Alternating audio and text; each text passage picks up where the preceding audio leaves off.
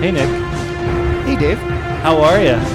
I'm good. How do you feel being in front of a microphone? Feels great. Feels good, right? Feels natural. Feels natural. All right, so we decided a couple weeks, like last week, that we were going to make a movie or a podcast based on time travel movies.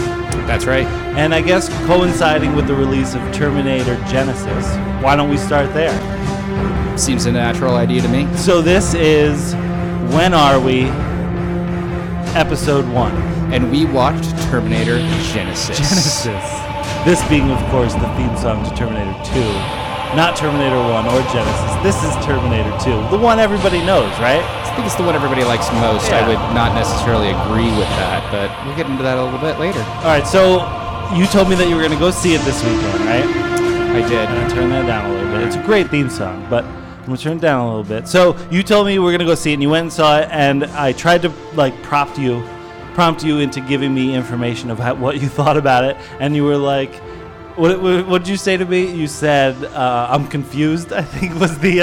I was a little confused. I think we need to start first by just going into the plot of this film. And Dave, I think if you want to, you can go ahead. I mean, it's all you. You saw it more recently than I, so I think let's just go at it. Okay. So if you're listening to this, you probably know the basic concept behind Terminator, which is that in 1984, a cybernetic being from the year 2029 was sent back in time to kill the mother of the leader of the human resistance. The machines had in 1997 launched an all-out nuclear attack against humanity, attempting to wipe them out. They then enslave the remaining survivors, and all hope seems to be lost until a young leader by the name of John Connor rises up and attempts to take the planet Earth back. And in the first Terminator, as you know, the human resistance had crushed Skynet, which is the robot overlords that they face. And in a desperate last attempt had sent back a T-800 Cyberdyne Systems Model 101 to kill Sarah Connor. Lovingly, Arnold Schwarzenegger. Lovingly. Oh, so great. Sent him back to kill the mother of the leader, Sarah Connor. We all love Sarah Connor. The humans, trying to, hold on to their victory, also sent back a human protector by the name of Kyle Reese to protect Sarah Connor. And basically, from there, a franchise was born. I mean, here's the thing that I always thought about it. If they just made that first one, I think it would have stood on its own and been like a great movie in sci-fi history. Then they went on and made T2, which was like a huge hit, just a gigantic hit. Then they made Terminator 3, which I don't mind so much because it actually shows you the Terminator D-Day and all that, which I always wanted to see it, so there it was. That was kind of nice. Then they made Salvation. Actually, they made the series first, Sarah Connor Chronicles. Mm-hmm. Then they made Salvation, and then they made Terminator Genesis. That's correct. That's the chronology. That's a chronology here. The one thing that always sparked my mind was because the original guy who made all this, Mr. James Cameron, which could possibly go down as one of the greatest directors of all time. Right? He is the king of the world. He's the king of the world. I thought automatically. I went and looked at it, and I saw that he was like a consultant or at least an executive producer on all the movies and the show. And actually, they're making a new show on it too, and he's still the executive producer. They're in works of making a new show, which will be interesting to see where they go with that. If they pick up on Sarah Connor Chronicles or if they just do a whole new thing, because Sarah Connor Chronicles was like batshit crazy. They went all over the place, and they pretty much didn't even pay attention to 3 or anything like that. So I went and looked to find out what Mr. James Cameron thought of the Genesis. Do you want to hear what he has to think? I'd love to hear. All right, let me get this queued up, and we'll talk about it. Am I derailing this at all, or no? You're doing fine. I think that I did not sit through the entire Sarah Connor Chronicles. I unfortunately sitting down. Stop that, James. I unfortunately did, and it was they took a lot of liberties. A lot of liberties. It's a nice way of putting it. Yeah. So this is what Mr. James Cameron thought of Genesis. I had no idea what to expect sitting down. I wasn't involved in the making of the film. I didn't direct it, I didn't write it. I'm just a fanboy. So I'm in a dark theater, movie starts. The machine sent a Terminator back to the time before the war to kill my mother, Sarah Connor. And I start to see things I recognize. It's being very respectful of the first two films. Nice night for a walk, eh? Your clothes. Give them to me. Now. And then all of a sudden it just swerves. I've been waiting for you. And now I'm going on a journey. I feel like the franchise has been reinvigorated, like this is a renaissance.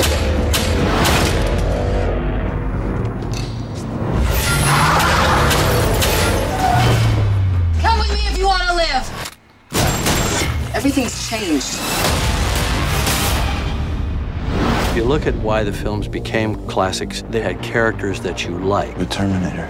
It is nice to meet you. I've been trying to teach him to blend in. I know it needs work. The new film, which in my mind I think of as the third film, we see Arnold take the character even farther.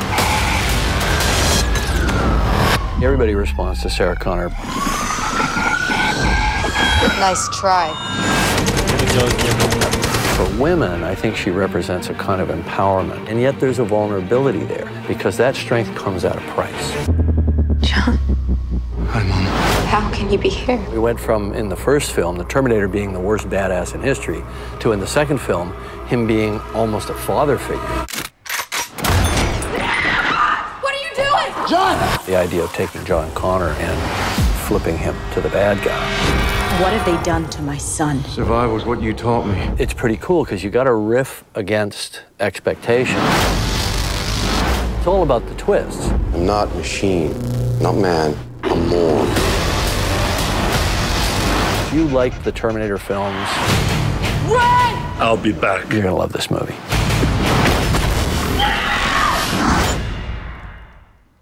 So there you have it. Mr. James Cameron gives his approval of Genesis. The one thing that I really found interesting is that he said, I consider this Terminator 3. So he totally disregards Terminator 3 and 4, which is amazing. I thought it was hilarious that he just went, you know what? I don't like them, so they don't exist. I wish we all could have that I privilege. know, right? Yeah, well, he has an Oscar and it's not for acting, and that's probably there's a reason to that. Yeah, there definitely is. So, as Mr. Cameron was saying, the idea of Terminator Genesis is that we begin where the first one started with the arrival of the T-800 and Kyle Reese, but things are a little different. Things are a little different. Sarah Connor has had foreknowledge of the Judgment Day and the arrival of the Terminator, and has her own private Terminator to protect her. Guarding her whole life, ever since she was, 11, I think they said. And they together decide to stop Skynet from the very beginning. And Skynet is Genesis. Genesis is Skynet. Well, we'll get to that in a second. Sure. That is important, though. Very important. So Kyle Reese arrives in 1984. He is on his way to stop the T-800, runs into a T-1000. What's he doing there? I don't know. I thought it was nice, though. It was that very progressive idea that they had a different race for the Terminator. Sure, you gotta throw in a different race. Really gotta throw in that diversity. You gotta get that diversity. Everyone's working in this thing. Yeah, totally. So as Kyle Reese is realizing that time has essentially shifted from what he was expecting, Sarah's aware of the Terminator. She's aware of Skynet, and she's looking to stop it. He suddenly realizes that the future that he knows of is different. Different. And it's all based on the fact that as he was getting sent back into time, John Connor is, I guess, abducted by a T-5000. Is that what it is? And then T-5000? I was researching this. He becomes abducted by a T-5000 and then essentially becomes a T-3000. This is all online. I looked it up. I'm not making this up. This is legitimate. This is what happened. People have done more research than we have. Yes, on this. they have, which is why the internet exists, right? So what's interesting to me is how that happened. Because we could go, I feel like we're getting ahead of ourselves here, but I really want to hear what you thought of the movie as itself. Just as a Terminator film? As a Terminator fan and a Terminator film. I'll say this. It was better than 3. It was better than 3, and I think it was better than Salvation. Well, Salvation, I don't even want to talk about Salvation. There's no time travel in Salvation. No, there's no time travel in Salvation, and nothing happens in Salvation. Completely That's what irrelevant. really killed me about Salvation is that nothing happened. It's an action movie. It's just an action movie. But they had opportunity to do something. They even wrote alternate endings for Salvation, which, if they did those things, this new one, Genesis, would have made more sense. And that's going to lead me down a road of what happens in time travel, if you will, for the Terminator whole as a series. But the alternate ending for Salvation was when John Connor is on his deathbed because he got stabbed in the heart. If you remember correctly, he got stabbed in the heart. He goes into surgery, and what's his name? Is a half robot, half man. He gives him his heart to survive, if you remember correctly, right? I think so, yeah. Yeah. So what happens in the alternate writing was that didn't happen at all. John Connor was actually taken over by the half robot, half man, and adopted him, so he was now John Connor. And then as he comes out of that tent, he kills everyone there, becoming John Connor, Skynet. Okay. Which would have made a lot more sense if you followed that straight into Genesis, which is what he became in Genesis. Well, that's essentially what happens is he's taken over by a new type of Terminator that uses some kind of nanotechnology. This is kind of nanobots. I don't know what they were. This is one of those like murky sci-fi principles. They don't tough. bother getting into it because Right. It's fuel for a special effect later on. Yeah, exactly. But which was badass special effects. I'll give them that. They really upped their game in that. Sure. So in the film, Kyle Reese starts to remember things that he doesn't remember from his previous life, and he realizes he's absorbed memories of a different timeline, and it's a timeline in which Skynet did not destroy the world in 1997. Instead, Skynet makes Judgment Day happen in 2017. Right. And then he has to convince the Terminator, being Pops, and let's not get ahead of ourselves now. Pops is a whole other thing. We'll get into Pops. And Sarah Connor not to go to 1997, but rather go to 2017, where they're going to stop Genesis or Skynet. That's essentially it. So Reese and Sarah, they get into a time machine that the T-800 just sort of had some sort of manual. He went to Radio Shack. He bought a couple of things, and he was able to... and a dial-up, I'd imagine, too. Like 1984, they probably didn't even have dial-up. I mean, they probably did. It was like, you put the phone receiver on that special box, and that's how you connected to the future. So they find themselves in 2017, and it's not dissimilar to the world we live in now. Well, it's only 2 years. Yeah, it's true. Everybody's got iPads, or not iPads. They're not iPads. They're Samsung products. They're probably they're ThinkPads of some sort. Yeah, some weird thing, lesser thing that no one would actually use. But they are on the cusp of the introduction of a new operating system called Genesis. Which everyone is way too excited about. Way more excited even than the launch of the next iPad. They're like, this is it, man. This is everything that's going to be. This is amazing. Everyone's way too excited about it. Which really made me laugh a little bit because there was that one scene where Sarah is walking around the hospital and everyone's on their phone, everyone's on their iPad, which was telling of us, we've become Skynet in our own little way. We're just constantly on. I mean, looking at you, you're sitting in front of a computer. That's what we are now, right? That's what we are. We are Skynet. We're all connected. But here's what really not really irked me about the movie, but made me wonder, what the hell is going on? So how could, in 2029, when they send Kyle Reese back, how could something else happen other than what it did previously? How could another timeline be created? Well, Right. as we all saw in Rise of the Machines, you can delay Judgment Day, but you cannot stop it because it's no fate but what we make for ourselves. That's true. That leads me into the 3 areas of time travel within movies. I researched this and I came out with a couple of ideas of how we can time travel in movies. And I kind of want to use this. I talked to you about this earlier. I kind of want to use this podcast as a jumping point into making our own time travel movie. So I want to come up with like an ending to this podcast will be coming up with the best possible time travel scenario movie that we can just do ourselves or write ourselves.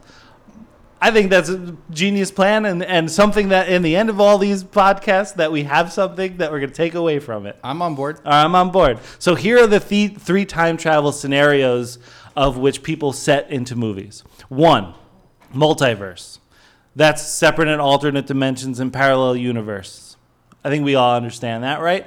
There could be multiple planes, things happening on multiple planes, and that's kind of what Genesis is, right? Yeah.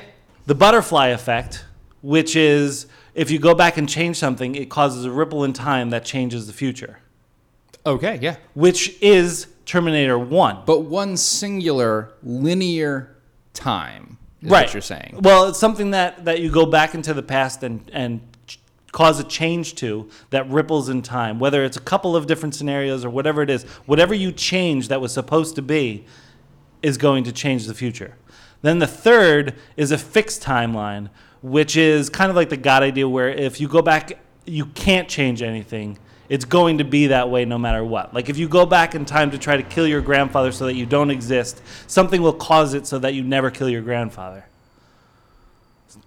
Kind of makes sense, right? Makes sense, yeah. So this is what really got me going about the time travel or Terminator, as it were. That's what we're talking about, right? Yes. So the Terminator 1 was kind of the butterfly effect, where they're going back to kill Sarah Connor so that it changes the future and John Connor never existed, right? That's right. And then the same thing with Terminator 2. They're going back to kill John so that he doesn't grow up to be the leader of the free world. Yes. Terminator Genesis does not follow that. No, it Terminator does not. Genesis changes everything and becomes the multiverse, where even if Reese goes back in time to save Sarah Connor, he never has John Connor. Yet they go back into the future, Back to the Future, not this podcast, Not yet. where John Connor can still exist. I think this is the first time we've seen this in the Terminator universe. An alternate world where John Connor is still the leader of the human resistance, but it's different. But it's different, yeah. Regardless if it's different or not, it changes the aspect of what kind of time travel movie this is. Well, that's an interesting way to get into what I was going to say, which is that, the first Terminator and Terminator 2, and even Terminator 3 present this interesting problem, and it's sort of a flaw in the script writing, but it's not necessarily a problem in the first 3, which is that you have these machines. It's a causality problem. Mm-hmm. You have these machines. They have a need to kill the leader of the resistance. Sure. So they send back these machines ostensibly to kill him, thus preventing him from being born. But the problem is that, well, once you kill him, they'll have no motivation. They'll not know to send a Terminator back. Right. That causes a whole nother thing of that's what wraps your brain up and being like, what the hell is time travel, It's sort of like what Sarah Connor says, a person can go crazy thinking about it. Sure. But the issue here is that was always, to me, a flaw, but it was a flaw you could forgive because it's not really what these movies are, what the first movies were really about. These are just action movies, and there's this nice little sort of framework of time travel that you can just sort of prop them up against. This movie highlights that problem. Sure. And double highlights it, underlines it. It makes it the whole point, which is that these machines are living in a world where John Connor is the leader of the human resistance. Sure. And is the impetus for them to go back in time. So by killing John Connor, you're not necessarily changing the universe they live in. You're creating an alternate world in which there's no John Connor. So my question is, what is the motivation of these machines? Are they just not able to think outside that box? Well, I Do think they not realize that they need to that's- create a new... They're creating a new timeline in which they still don't win in their timeline. Right. But there is going to be a timeline, a universe, a multiverse somewhere where they win. Sure. And I think that that's kind of the whole inherent thing of like the time travel in this universe is that nobody really understands how it works. It keeps adapting and keep throwing curveballs at everybody, robots or humans. And I don't think they thought that it was not going to be the butterfly effect, but rather the multi-universe effect where different timelines exist. You know what I mean? Oh, yeah. But then, by that token, there should be one extreme where, in that case, there's an extreme where the robots win. They kill John Connor. There's never any resistance. They just wipe out humanity. But then there also has to be a universe where Skynet never takes over and never launches the nuclear attack. So wouldn't you logically want to infiltrate that timeline rather than the timeline they're in now? Well, that's the thing. I feel like once you start creating these universes, is that you're going back to a timeline that doesn't affect you at all. Like, that's the thing, is that you're living in that timeline where that's the existence that it is. You're not going to change it. And I think that's what kind of showcased in Genesis, is that he goes back in time to John Connor, the bad John Connor, goes back in time to make sure that Skynet exists and happens, right? But in the future, it's already happened. Skynet already exists. This is where it fucks your brain up, This is where it gets really all crazy. But then in Terminator 2, that's where it got really interesting, where Terminator created itself, or Skynet created itself by going back and leaving remnants, that is his arm and the chip, so that it actually happens, right? No, that's correct. The human beings take the pieces of the Terminator from the original Terminator, and from that create Skynet. Right. So that's actually a nice, neat little causality. And it all kind of makes sense. Right. And then in itself, too, Kyle Reese goes back to create John Connor, because he's the father, obviously. But if John Connor wouldn't exist if time travel didn't exist. So essentially what has to happen for John Connor to be successful as a leader, there has to be a judgment day. There has to be this purging of most of humanity, this nuclear apocalypse. Right. And I think that's where that fixed timeline kind of coexists in this world, where judgment day is bound to happen no matter what era you're living in or what time you're living in. Eventually it's going to happen. And that's what I kind of liked about all the movies, where it keeps getting pushed back because they saved the day, blah, blah, blah. It keeps getting pushed back. And in this one, it gets pushed back to 2017. Now, here's where I felt they should have gone with the movie. It would have been an interesting twist rather than having Arnold adapt into a liquid metal robot. Which, well, that's the cherry. The cherry on the top, because he survives. But so they had him come back, right? Back to 1965 when she was 11, right? Or whatever, 1973 when she was 11, so that he pretty much raises her, right? And when asked who sent him back, he said that was erased from my memory. So he doesn't know who sent him back, which obviously is going to be lead up to the next in this trilogy that they're hopefully going to make. There's been rumors that it may not be made because it's not doing well in the box office. Yeah, just official numbers right now. The budget of $155 million, Jesus. A box office draw of only $224 million. So Not shabby. I mean, it made its money back. That's pretty good, actually. It's not the kind of numbers that will drive a major studio to invest in two more $150 million movies. It's a name, so it will be made. Whether it's made in the trilogy that they wanted to or eventually rebooted, eventually it will be made again. Direct-to-video. Direct-to-videos. I'll watch it. I probably would, too. So here's what I was getting at. So this is where I felt like they could have gone and it would have been interesting. So you had him get sent back, not told who sent him back, right? And his whole thing was to save Sarah Connor, right? In the 2017, when they get to the future, you had John Connor come back to be the bad guy, right? To be kind of the face, kind of like a COO of Skynet, right?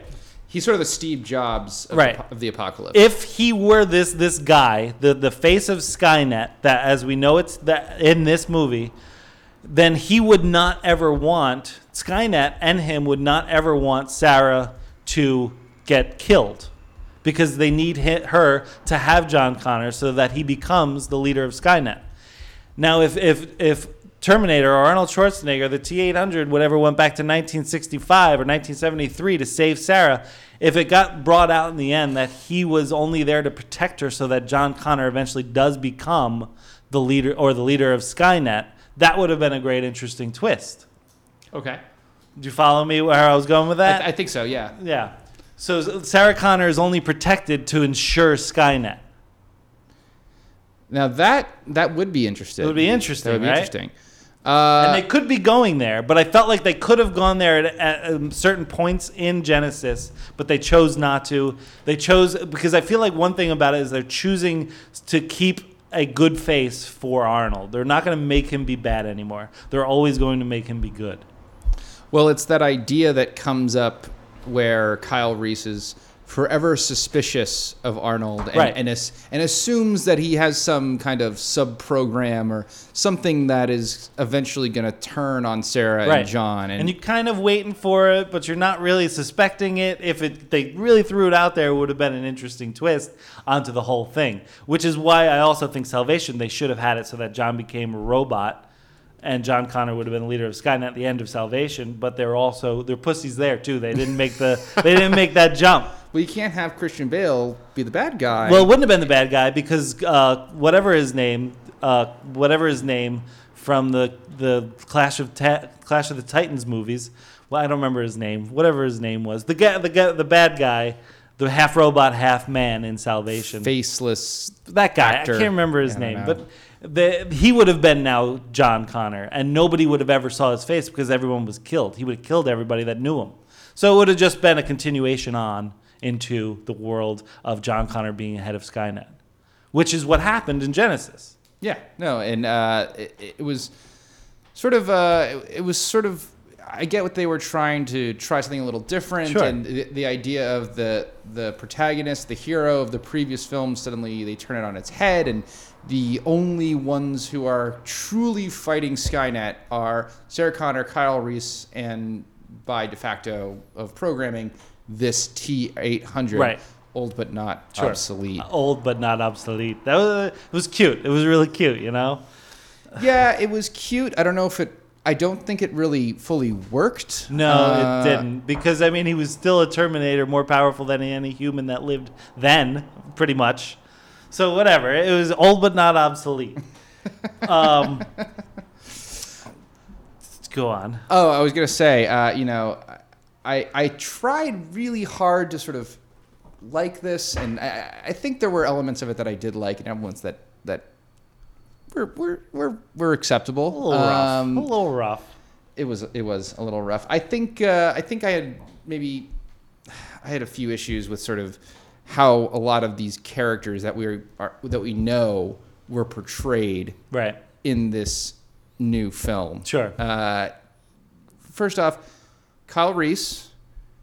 I know him as Michael Biehn. Michael Biehn, great actor. Fantastic in guy. the original, and great in Aliens too. Other Cameron Amazing vehicles. actor. Should get more work, really. I think he had some problems. Did And he? I think he Drug has problems? I think he had alcohol problems. I think Alcohol he was problems. sort of an alcoholic, and he Poor guy. Well, he got he's sort of gotten himself out of that at That's least good. from what I hear. I would have liked to seen him make an appearance in this one, too. You know, that would have been nice. Well, this is the thing: is Michael Bihn's performance is so good as Kyle Reese because he's so convincing He is. as this soldier from a dystopian, apocalyptic Terrible future. He's got that 1,000-yard stare. He does. He's It's kind of dreamy. I was gonna say it's more that he doesn't have the social niceties that Right. we all think of. He just there's this whole thing where he buys the material to make the plastique or the explosions, Right. and Sarah's making jokes about it, and he just sort of very straight away says Right. it's plastique. And It's then a little when they're more, like having a really cutesy moment, he compliments her field dressing when it was really nice. It was a cute moment. It was something. It was like, this is a soldier. Yeah, it's a soldier. Oh, and a soldier who doesn't know the world as we know it, only a really terrible future. Yeah, exactly. And in this one, the guy's got jokes. He's sarcastic, right? And he sort of has this very sort of modern 21st century ironic attitude about things, and it almost feels like sort of it's a little too winky. It's like he's been blogging for years, you know. Yeah, that's right. I'd actually like to see Kyle Reese's blog. Oh, that'd be great. Killed 3 rats today. Had 2 for dinner. Gave 1 to the starving child down the hallway. So I thought that was a little odd. I think there's this line that they have when they're in the post-apocalyptic future, and John Connor, they're talking about, what do you want after all this is done? He's like, cold beer would be nice. Beer. What? Yeah, what? How do you know what a cold beer is? You don't have refrigeration. No I mean, idea. I'm sure it's cold. It's probably a nuclear winter, but it's the last thing you are making. That's the last thing you're thinking about. And it was really weird. It was definitely weird future that they set upon. And the other interesting thing, which was, the whole multiverse kind of scenario, that was an interesting thing, but it wasn't explained at all, which kind of, I guess, how could they explain it? Because they dug themselves so deep. But when Sarah Connor was talking to the bad John Connor, she said, "You can't kill us because then you'll never be born." And he said something to the effect of, "We are refugees of time. We exist everywhere, but yet we exist nowhere." And then he said, "I am not man. I am not robot. I am something else." That is all they left it at. So I get where they were trying to go with it, but they didn't explain anything, and they left it so that you wouldn't even think about it anymore. Well, again, it's this problem of is Skynet aware of how this time travel actually works? Are they aware that they're not altering their own past or their own future? They're altering the past and the future of some new timeline they created that they're never going to see. They're never going to be aware of. Never going to be aware of it. And I think that inherently what this podcast for me was all about was that the first couple were very linear, where the butterfly effect, where you go back in time and you change something and it causes a ripple. Where this one was multiverse, and maybe they're coming to the conclusion that it's not the butterfly effect this universe has always been that they thought. It's the multiverse. Yeah. And they just didn't know it until now. Well, I mean, they're machines. They probably don't think three-dimensionally. No, fourth dimensionally. They don't think fourth dimensionally. Going back to sort of the portrayal of these characters and sort of the original versus this new iteration that we're seeing. One of the nice things that's always been great, and it was present in the original Terminator, but it's really present in T2, was Sarah Connor and what she represents. And I think they did it really, really well in Terminator 2. Sarah Connor, even more than John Connor, she represents the willingness of humanity to fight. She was the face of everything in the Resistance. She had to be stronger than she could ever imagine. Right. And in T2, she sort of represents she represents humanity's ability to create and to nurture and to love. She's the mother of the Resistance. Exactly. And on the other side, she has that really wonderful moment she has with Miles Dyson, the man who creates Skynet. In the second one. She tries to kill Miles Dyson. She thinks she's stopping Skynet. She fails. She's unable to do it because she can't take another life. Right. She can't kill. She can't kill him. And then she goes on the whole tirade about being a mother. Well, and yeah, John's she has like, this whole Mom! I love that. I just love it. She says, "You think you're so creative, don't you? You think you're just so creative. All you can do is destroy. You don't know what it's like to have a life inside you, to have something growing inside you." It's like, all right, Mom, I had enough of it. Yeah, that's a great scene. Great scene. In this one, she isn't that. No. She's sort of she's a daddy's girl. Yeah, she is a daddy's girl. And she just kind of knows. She knows how to be a badass, but she's not a Ripley. She's just sort of. Well, she's not. What's her name from in the second one, where she was just complete badass. Linda Hamilton in the second one. Yeah, Linda Hamilton. She's complete badass, but also has a heart. Like we were talking about. It's one of those things where Linda Hamilton in T2 rides this nice line where she, obviously does not trust the T-800, but she accepts towards the end that because he's become a father figure to her son. Yeah, to a certain extent, she accepts that he's there to protect John and always will to the very end protect John. Right. Here, it's she almost sort of blindly gives over to this machine. I mean, how odd is it to think that, yes, I'm being raised by the thing that will eventually try to kill me? Right. It is. I mean, I guess, though, if you think about it from the director's point of view, it's like, okay, so this thing is now going to take care of her from when she's 11, right? That didn't happen in her old life. That happened in this life. So if you're being taken care of by something and nurtured very well and protected very well from when you're 11 years old, you will buy into the fact that this is your father. You will buy into the fact that this is your protector. And who knows what he told her in those years of growing up. Maybe she has no idea that he was supposed to. Well, I guess she does, because she kills the one that comes back to kill her. But that's a different robot, quote unquote, air quotes. It's a completely reprogrammed CPU. Exactly. So the one thing, if we're in this multi-universe that we're creating with Genesis, the one thing that really got me was why in the end do they go to the young Kyle Reese to tell him that Genesis is Skynet? Yeah, and again, this is where the problem lies. That is a problem. Kyle, let's track this out now. So you've got Kyle Reese of the original 1984 Terminator. He doesn't see Judgment Day. He grows up in the ruins. Yep. He is just a soldier. John Connor, for reasons unknown to him, reasons completely unknown to him, chooses him to go back and save his mother. Right. Fine. In this one, Genesis, ostensibly we're following the same timeline, but John and Kyle are now best buds. Right. And they're best buds. They had to establish some sort of relationship there. Yeah. But then you've got this Kyle from the Genesis future, where Genesis is this operating system that gets released and, is going to. It's an app that's going to kill the world. They got an app for the apocalypse. They got an app for the apocalypse. It's great. But is essentially going to live in a time before the apocalypse, but still live through it. Yeah. And I guess he'll go back in time again. That's the one thing I was unclear of.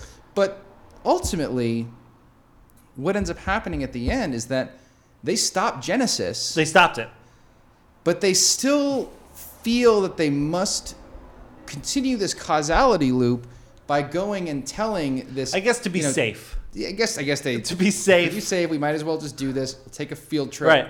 But in this alternate universe, this kid is going to grow up never knowing what Genesis is, or maybe down the line Skynet will revamp itself in this alternate universe, because if it's going to inevitably happen in every universe, then maybe it'll happen, but Genesis will never be it. True. And why tell this kid that in this timeline where it doesn't matter? That's what I was like, why are we seeing this? I think the idea, why is this the end of the movie?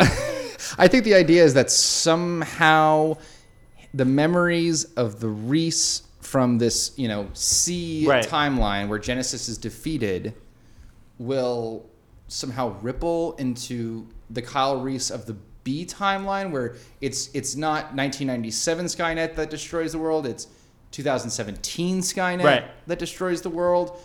But again, though, that seems so arbitrary. Like, why don't you, what the hell? Why not go again? Why not find the timeline where there's no nuclear apocalypse and tell him? That'd be great.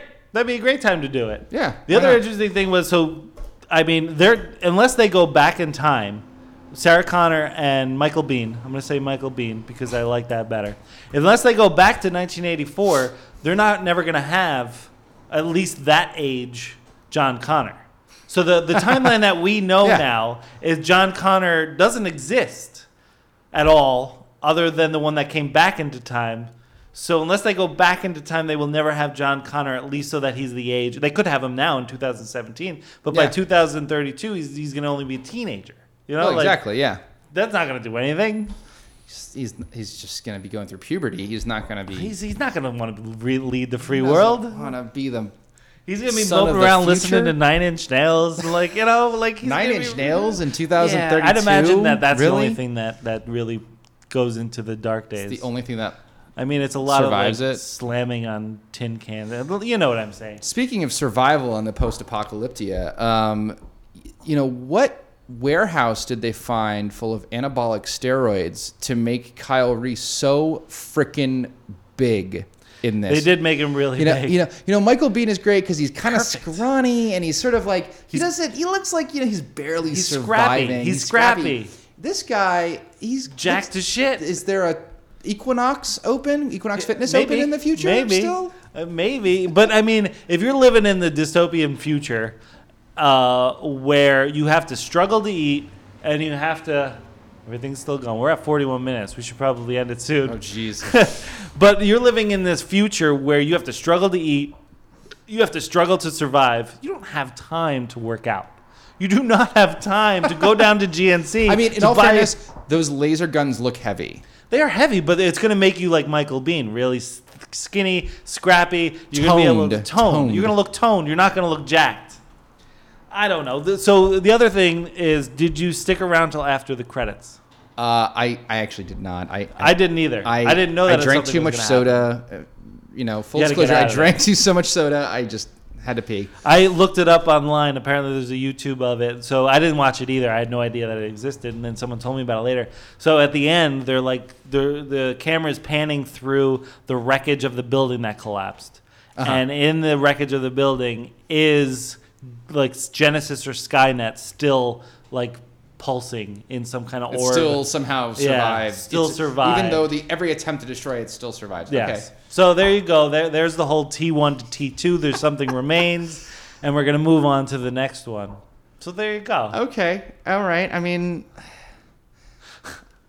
It's crazy. But I will stick and watch everything. And then, again, I told you they're coming out with a new show based on I did not know Terminator. that, actually. Yeah, that's something that's going So to they're be coming trying out. again. They're going to try again. They're going to try again. And I am always on board for Terminator. I'm always on board. I'll stick around for it. Couple of little things I just want to housekeeping pick stuff. at little things I want to pick at. I want to get back to this idea of an operating system that somehow it somehow triggers or somehow connects into our national defense. Yeah. And it just has the codes for the ICBMs. Right. I mean, they do make this like sort of brief note where they talk about how Genesis is going to be linked in with the military as well as civilian life, and people are a little concerned about that. It's kind of like Ronald Reagan's Star Wars kind of thing, and like that type of mentality. I don't even think it's the Star Wars mentality, and I think this was them. I think this was the filmmakers trying to make this film a little more contemporary, because obviously in 1984 it was the Cold War. It was heating up again. People were constantly maybe looking over their shoulders, wondering when the bombs were going to drop. Well, we don't really face that as much anymore. Same in like 92, they make some reference to, well, the Russians are our friends now. They were trying to sort of make the threat more tangible, more something that we as a contemporary audience can grasp onto. So of course, this idea of that we're this connected society, and eventually this connectivity will turn on us and cause our destruction. Well, I mean, it was tough to buy, but I understood where they were going. I sort of thought of like somebody like got their Genesis pad or whatever, and they immediately were like, let's play a game. How about global thermonuclear war? Do you want to play a game? Do you want to play a game? How about a nice game of chess? No, I don't want to play Genesis. Let's play global. The other interesting thing about the end and how they really did it, and I had a discussion with one of my other friends, and like I could see like a bunch of board members sitting around discussing how they were going to do it, like studio execs, like a studio exec sitting around going, all right, what do people like? And then someone yelled out, how about a countdown at the end of the movie? Gotta have a ticking clock. You gotta have a ticking clock. That It speeds shorter. up. It speeds up. Oh no! Why does it speed up and he grows bigger? Oh, you cut the red wire and it sped up the Oh clock. no! Hit the green wire. Yeah, that really irked me, and I felt like it was a total studio decision. And I'm sure at some point there's a lot of studio decisions in there, but I'm sure that was one of them. Okay, so Another thing. Random Doctor Who cameo. I don't know Doctor Who. So so wibbly wobbly time. The Terminator that grabs John and turns him into whatever the T6500 T3000 he turns into from the T5000. That actor, I forget his name. I have to look it up. Matt Smith, I think. Matt Smith, yes, thank you. Matt Smith plays an iteration of Doctor Who. Oh, really? So that I did not know. So I like the idea that a Time Lord is actually, controlling Skynet. That's nice. I didn't know that. That's really nice. That's really funny. I bet you a lot of fanboys love that. A lot of fanboys love that, I'm sure. There were some, just little moments. There was this one scene in the very beginning. There's this montage that you see of the apocalypse happening, and it's presented in this sort of slow-mo. It's all these families having a nice picnic outside, and then just out of nowhere, this bomb just drops. Everything's and vaporizes going all them. over. My favorite was there was this moment where a little kid is on an airplane. I did like that and one. he's looking out the window, and he's just sort of like, what is that? What is and that? he's like looking, and he's seeing all these mushroom clouds rising, and like an ICBM like flying right by his window. And it was like, well, that's like an American airline, like the worst American Airlines ad I've ever seen. Oh, it was terrible. I wonder what the weather's like in Cleveland. Oh, man, maybe we shouldn't land. Just keep going. I like to think that plane's just still just circling. The circle. Keep circling. Keep circling. Yeah, that was really cute. And I'm always a fan of seeing the end times. Like they did it in 3, and they did it in this one. They did it in T2 when she dreamt it. Well, T2 was really the best. That was the best one. That was probably the most disturbing nuclear apocalypse Right. scene I've ever. And I've seen a lot of those. I mean, I've unfortunately probably seen too many of them. Yeah. I could do a whole other podcast based on nuclear apocalypse movies. But I've had a dream once where I saw the nuclear apocalypse. It's a recurring dream It's for a me. recurring dream. Whenever I'm Zombies stressed are out. for me. Ugh. Oh, really? Yeah, I kill a lot of them. But they always get me in the end. We'll talk about that later. We'll talk about that later. We don't need to know about our All right. Do you have any issues. other things you want to discuss? Because I mean, there's a lot that we could have talked about. There's a lot of stuff like that. Obviously make up the world that we just skipped over and glanced over, but we got to the heart of what we were talking about here, and I think we did some good work. I think we did. I do have one or two other things. I just want to talk a little bit. This is an action movie. It is an action and I movie. wanted to talk about the action and talk about the evolution of the action in this series. It's really, we've come so far from throwing pipe bombs at the back of a pickup truck. Yep. Now we've got just helicopters, and they really it's like planes, trains, and automobiles. It's got everything in this one. I remember in the third one laughing really, really hard when they're driving the fire truck and just really causing some damage. Do you know the story behind that? No, I don't. So the story behind that was they were putting together the budget for it, and that scene was cut because there wasn't enough budget for it. And Arnold goes, I'll fund it. So he funded that whole scene just himself so that it could happen. Oh, well, that's good, because that really was one of the better scenes. It was great. Yeah, he knew it. Arnold knows, man. He knows what the fans want. Yeah. I guess my last thing is just that it was just totally a footnote in this. My viewing experience, right before I sat down to watch this, I saw it with my husband, and he says, if this was a porn parody, this should be the Sperminator penises. Genius. And Absolutely genius. I will say, Robbie comes up with $1 million idea every day. All right, so this is what I want you to do. Tell Robbie this, because I love Robbie, and he's got genius ideas. For every movie we talk about, I want him to come up with a porn title. Oh, that's very demanding. It's demanding, but I think he can do it. He has an active imagination. He does. I don't know if it's that active.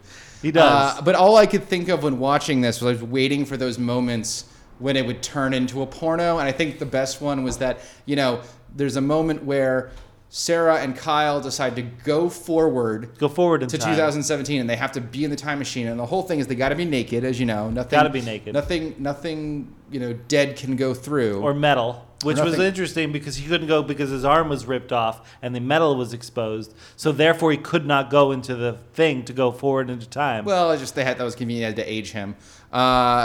And just they're there, they're naked, they start floating, and they grab onto each other. And I was just thinking, like, that's the perfect scene. Sperminator right there. The Sperminator is they're there, they're fucking, and the Sperminator is watching the whole time. Watching the whole thing. That is like the perfect setup. Like if anyone from Porn Valley is listening to this, make that movie because it's genius. Please. And then like, I don't know. What if the guy? I don't want to get. No, my brain's going. Brain's going active. So yeah, that's sort of my take on this one. Yeah. On Genesis. I And think the Terminator the next one franchise. that comes out, we'll come back. We'll talk about some Sure. more. We'll get some good sound bites, and we'll get really into it. But I think we did a really good job. I am Dave, my host here. Nick. There it is. There I you just go. wanted you to introduce yourself.